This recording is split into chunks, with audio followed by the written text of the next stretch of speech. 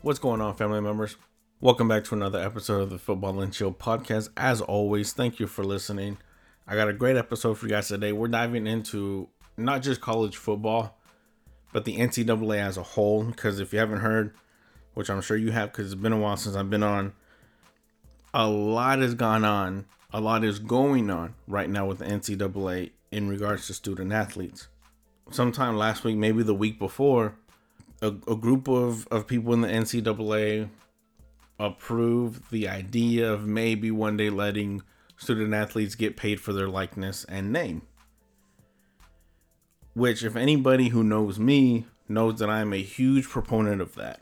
Because one of the biggest things about student athletes is they bring in so much money just from the top two sports alone, football and basketball. They bring in billions with a B. With a big ass B. And these kids are, and don't get me wrong, the kids aren't getting nothing. They're getting an education, kind of. Room and board. They're getting meals, which that just took effect recently within the last 10 years. It hasn't always been as good as it is now. One of the biggest things that could lead to is a new NCAA football and basketball game, respectively. Now, the whole reason they don't make the games anymore, the last one was made in 2013 when NCAA 14 came out with Denard Robinson on the cover. The reason they stopped making them was because Ed O'Bannon played, I think in the 70s or 80s for UCLA. And I think he was over at a friend's house. He was over at somebody's house. Their kids were playing NCAA and they were playing with a classic, an all-time UCLA team, which had Ed O'Bannon. Now, it didn't have his name on the jersey, but it was definitely his number, and it definitely looked like him. He then went on to sue the NCAA for using his name and likeness without his permission, without financial compensation. Now, EA, who made the games, had no problem paying the athletes, paying the student athletes, paying the athlete students. I'm going to call them athlete students because, let's be real, in the eyes of the schools, in the eyes of the conferences, the ADs, the presidents, they're athletes first. It's the schools that did not want to pay the athletes. And they use this weird circular logic of they're amateurs, that's why we don't pay them. But we don't pay them because they're amateurs. And it just goes in a loop. The same, they're amateurs because we don't pay them, and we don't pay them because they're amateurs. But they're bringing in you billions and billions of dollars annually. Now, Jim Harbaugh, head coach of University of Michigan, actually penned a letter that came out earlier this week. There was actually, or it was late last week, that actually had some very good points. He seems very much for the players in all of this. A couple key points about it was, the biggest thing that I took away from it was, if these schools really cared about their education, they would offer, it was basically a give and take. If a student did 1 year of college football, he would get an extra year of paid tuition after he was done with football, or whenever he chose to go back to school and do that. If he did 2 or 3 years, he would get another 2 years of paid education from the school after he was done with his football career. If you did 4 years, then you get an extra year. You don't get an extra 4 years. That'd be a whole master's degree after that. But you get a whole extra year as well to maybe finish a degree, maybe put towards your master's or whatever the case. He actually proposed a 5-year eligibility no matter what. You don't have to redshirt for it. You don't need to sit out a year. None of that. You get 5 years eligibility regardless. Now, with that being said, we move over to basketball. And I know this is a football podcast, but all of it ties together. Zion Williamson, former number one, actually was just literally the latest number one overall pick. New Orleans Pelicans, went to Duke, was a massive star. His signing was obviously front page news. It was on ESPN. It was on 24/7, Max Preps. Like, wherever this kid goes was an automatic national title contender. Ended up choosing Duke. Not really a huge surprise. And someone of his caliber, someone of his stardom just coming out of high school alone, there's always rumblings, there's always rumors, or oh, he took money here and he took money from this place, and I bet you he got paid to go there. Most good players do. Let's be honest. Let's not be naive to think that these coaches and ADs and boosters are in it just for the betterment of the players, to help them. It's completely selfless. No, we're not naive. We're being realistic here. Their job is to win games and make money. How do you win games? Getting the best players. And in the sport of basketball, one player can make an entire team. LeBron proves that every 4 years when he leaves whatever team he's on at the time. And college basketball is no different. If you get the top player in the country, you're automatically a national contender. Duke is such a powerhouse, they normally get 3 of the top 10 signed in the country. And the reason that Zion is back in the news for his time at Duke, mind you, he was only there for a year, been there, done that, done and gone. He's now in the NBA, has already done essentially a full season in the league. He's back in the news for his time at Duke because his former marketing agent, Gina Ford, is suing him and CAA, his agency, his representation, for $100 million in loss of wages and damages and breach of contract. Basically, what she is alleging is she had an agreement with Zion Williams and his family that once he declared his eligibility for the NBA, she would be his representation, something to that effect. Or she had some deal at the end of it. He goes and signs with CAA. He is now being sued along with CAA for $100 million. Now, what she is asking for is a bit of a weird ask. I mean, I'd rather have the money, and this sounds a lot like blackmail and or extortion. They're basically saying, I want you to give me $100 million, or you can, quote unquote, admit that an actual NCAA certified agent provided benefits to not only Zion, but his family as well. And that includes money to his mother, his stepfather, and even at ESPN, there's a recording of Adidas employees discussing that his stepdad was asking for stuff like a job, money, a house to sway Zion to go to Kansas, because Kansas is an Adidas school. They're sponsored by Adidas, all their uniforms Adidas. So Adidas was trying to get his stepdad to kind of put a bug in his ear, like, hey, you should go to Kansas, you should go to Kansas, you should go to Kansas. Nike was doing the same thing, allegedly. Nike was doing the same thing. According to this report, Nike paid Zion and his family, I think it was $350,000 or $35,000, one of the two. I can't remember off the top of my head. It was one of those two for him to play in their tournament when he was in high school and instead of Adidas. It was basically a competition back and forth between the two. And again, we would be completely naive to think that this stuff does not happen on a regular basis. It does. DeAndre Ayton did it 2 years ago when that came out that he was paid to go to Arizona. I'd be willing to bet money that a good amount of the top players, of the top prospects going into college are paid one way or another. Whether it's cash, whether it's a house for the fam, a whip, something. One of the most infamous occurrences of that happening is near and dear to my heart was in 2005 when Reggie Bush's family got a house paid for by USC. Now he was forced to give up, the Heisman. We gave up the national championship. And the thing that argued me about that whole thing was that Pete Carroll smelled danger. He knew it was coming. He got the hell out of Dodge. That's when he took the job in Seattle. Like a month or two later, these sanctions, USC gets hit with them sanctions. Now, the way that all of this ties in to football, this is it. This is effectively the beginning of the end of the NCAA if they don't change. If they don't change. Now, it's been debated for years whether college athletes should be getting paid in some capacity. Now, there's a lot of old heads out there that say, nah, don't pay them. They get free education, they get room and board, they get meals. Okay, yeah, they do. But look at what they bring in, though. And for how long? For football, 3 seasons. You're looking at 3 years, a few $100,000. 4 if you're red shirt. 5 if, 5 at the max. A few $100,000.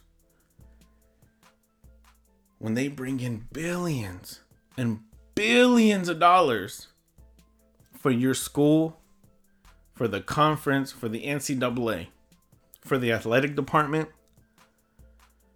they're all taking a cut. They're all getting their piece of the pie. Why aren't the student athletes getting their piece of the pie? 3 of the top 5 high school prospects going into college have chosen not to go to college, but instead go through the new NBA G League route, where they're free to make money. They're professional athletes. They're free to sign endorsement deals, shoe deals. Now, it's not going to be every single kid coming out of high school is going to go this G League route. It's not going to be for all of them. Only the top of the top, only the best of the best are going to be able to make that transition. If this was an option 10, 15 years ago, someone like LeBron, he easily made the jump from high school to the NBA, no problem. But these kids who, let's be real, they're going to school for 1 semester. They're going to take 8 classes. All they're worried about is basketball. To do their 1 season, their 1 semester, jump to the NBA. Now with that, you're going to be taking bribes because these schools know they only got them for 1 year. Even though I don't agree with the one and done method of getting, the top one and done players, because clearly that hasn't worked. It's worked once when Kentucky finally did, and John Calipari is the king of one and done players. A group of one and done players, they don't win championships. There's no chemistry. That's why 1 year you saw Mercer was a 15 seed, upset number 2 Duke, a 2nd seeded Duke. That's why you've seen Kentucky only win 1 championship. That's why you see teams like Virginia last year winning the national title. Texas Tech was in there with him in the title game because those kids have come up together. And then even after they take all that money, they go to the school for the 1 semester, they jump to the league. And then something like this happens. It comes out that they took money, they took improper benefits. The athlete suffers none of the consequences. It's always the school and the coaches, the ADs, anybody associated with the school, the leadership levels of the school face the consequences. The athletes do not. They face none of them. Even the very little bit of consequences that they do sustain, nobody cares. Like Reggie Bush, yeah, they air quote stripped him of his Heisman. Everybody still knows who won the Heisman in 2005. They stripped us of our national championship in 2004.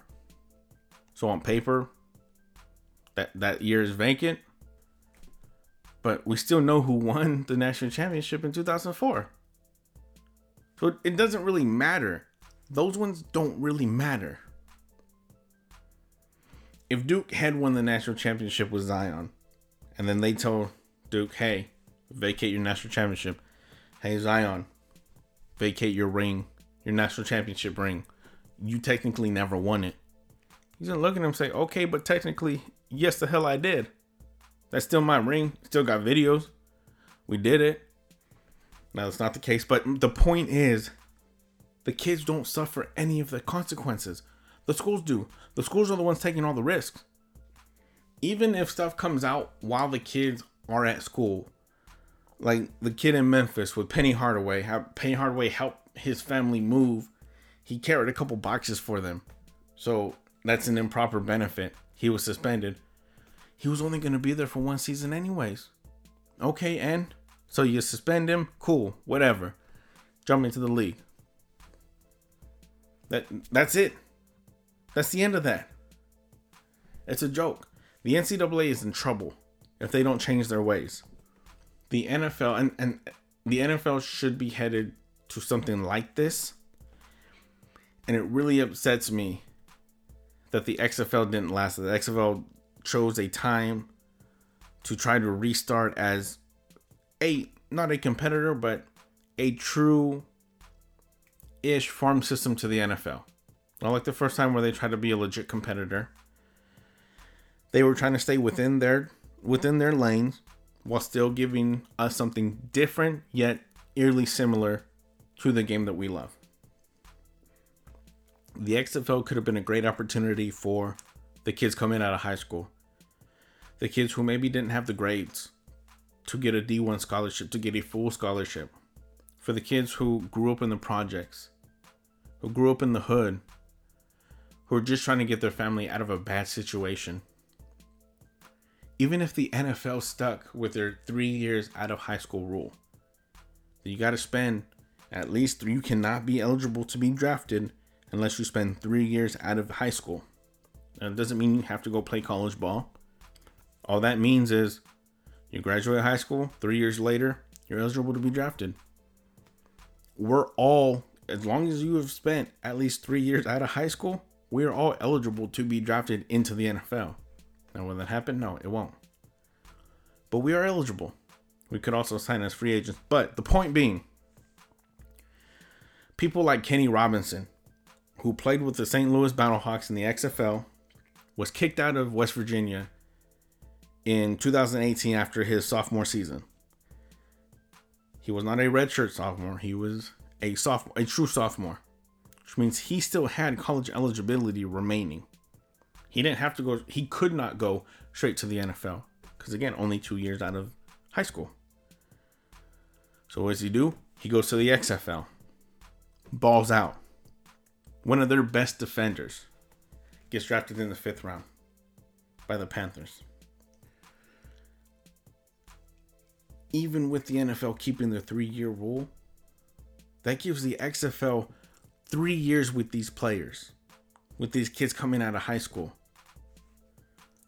to give them a chance to make money while playing professionally and perfecting their craft. For 3 years, that eliminates the problem of the fear of them getting hurt if it is a true farm system to the NFL. In a sense of, I know they were afraid with the AAF and the XFL that if the NFL lent their the bottom of the roster, their practice squad, their final, guys 45 to 53 to the AAF and the XFL, they would end up getting hurt. Which, yeah, that's a logical fear. But if you're able to get these kids for 3 years, that's going to do wonders for your game. And then they can go and get drafted into the NFL.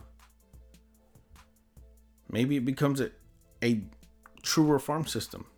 You never know. You can argue that these kids don't need to get paid because they get enough. Whatever. I don't really listen to that argument. Because according to Business Insider, Alabama, a football player at the University of Alabama, Crimson Tide, where Nick Saban coaches, where they're national title contenders every year, the average football player is worth $545,000. Now that's average. That's including Tua Tagovailoa and the third string walk-on kicker. And that's second. That is second to the University of Texas, when their average player is worth $666,029 on average. And again, that includes, I think his name is Sam Ellison, the quarterback, to their walk-on kickers. You're telling me these kids are worth this much and they're getting a few $100,000 in tuition, room and board, and food at best? That's if they stay 3 to 4, 5 years. The NCAA is broken, and I think this is what it needs to change and fix what they need to fix to be able to keep everybody happy as best as they can. Otherwise, another league, especially in the NFL, will come up and offer those high school students a chance to play football professionally, get paid while doing it, and still going to prepare them for the NFL.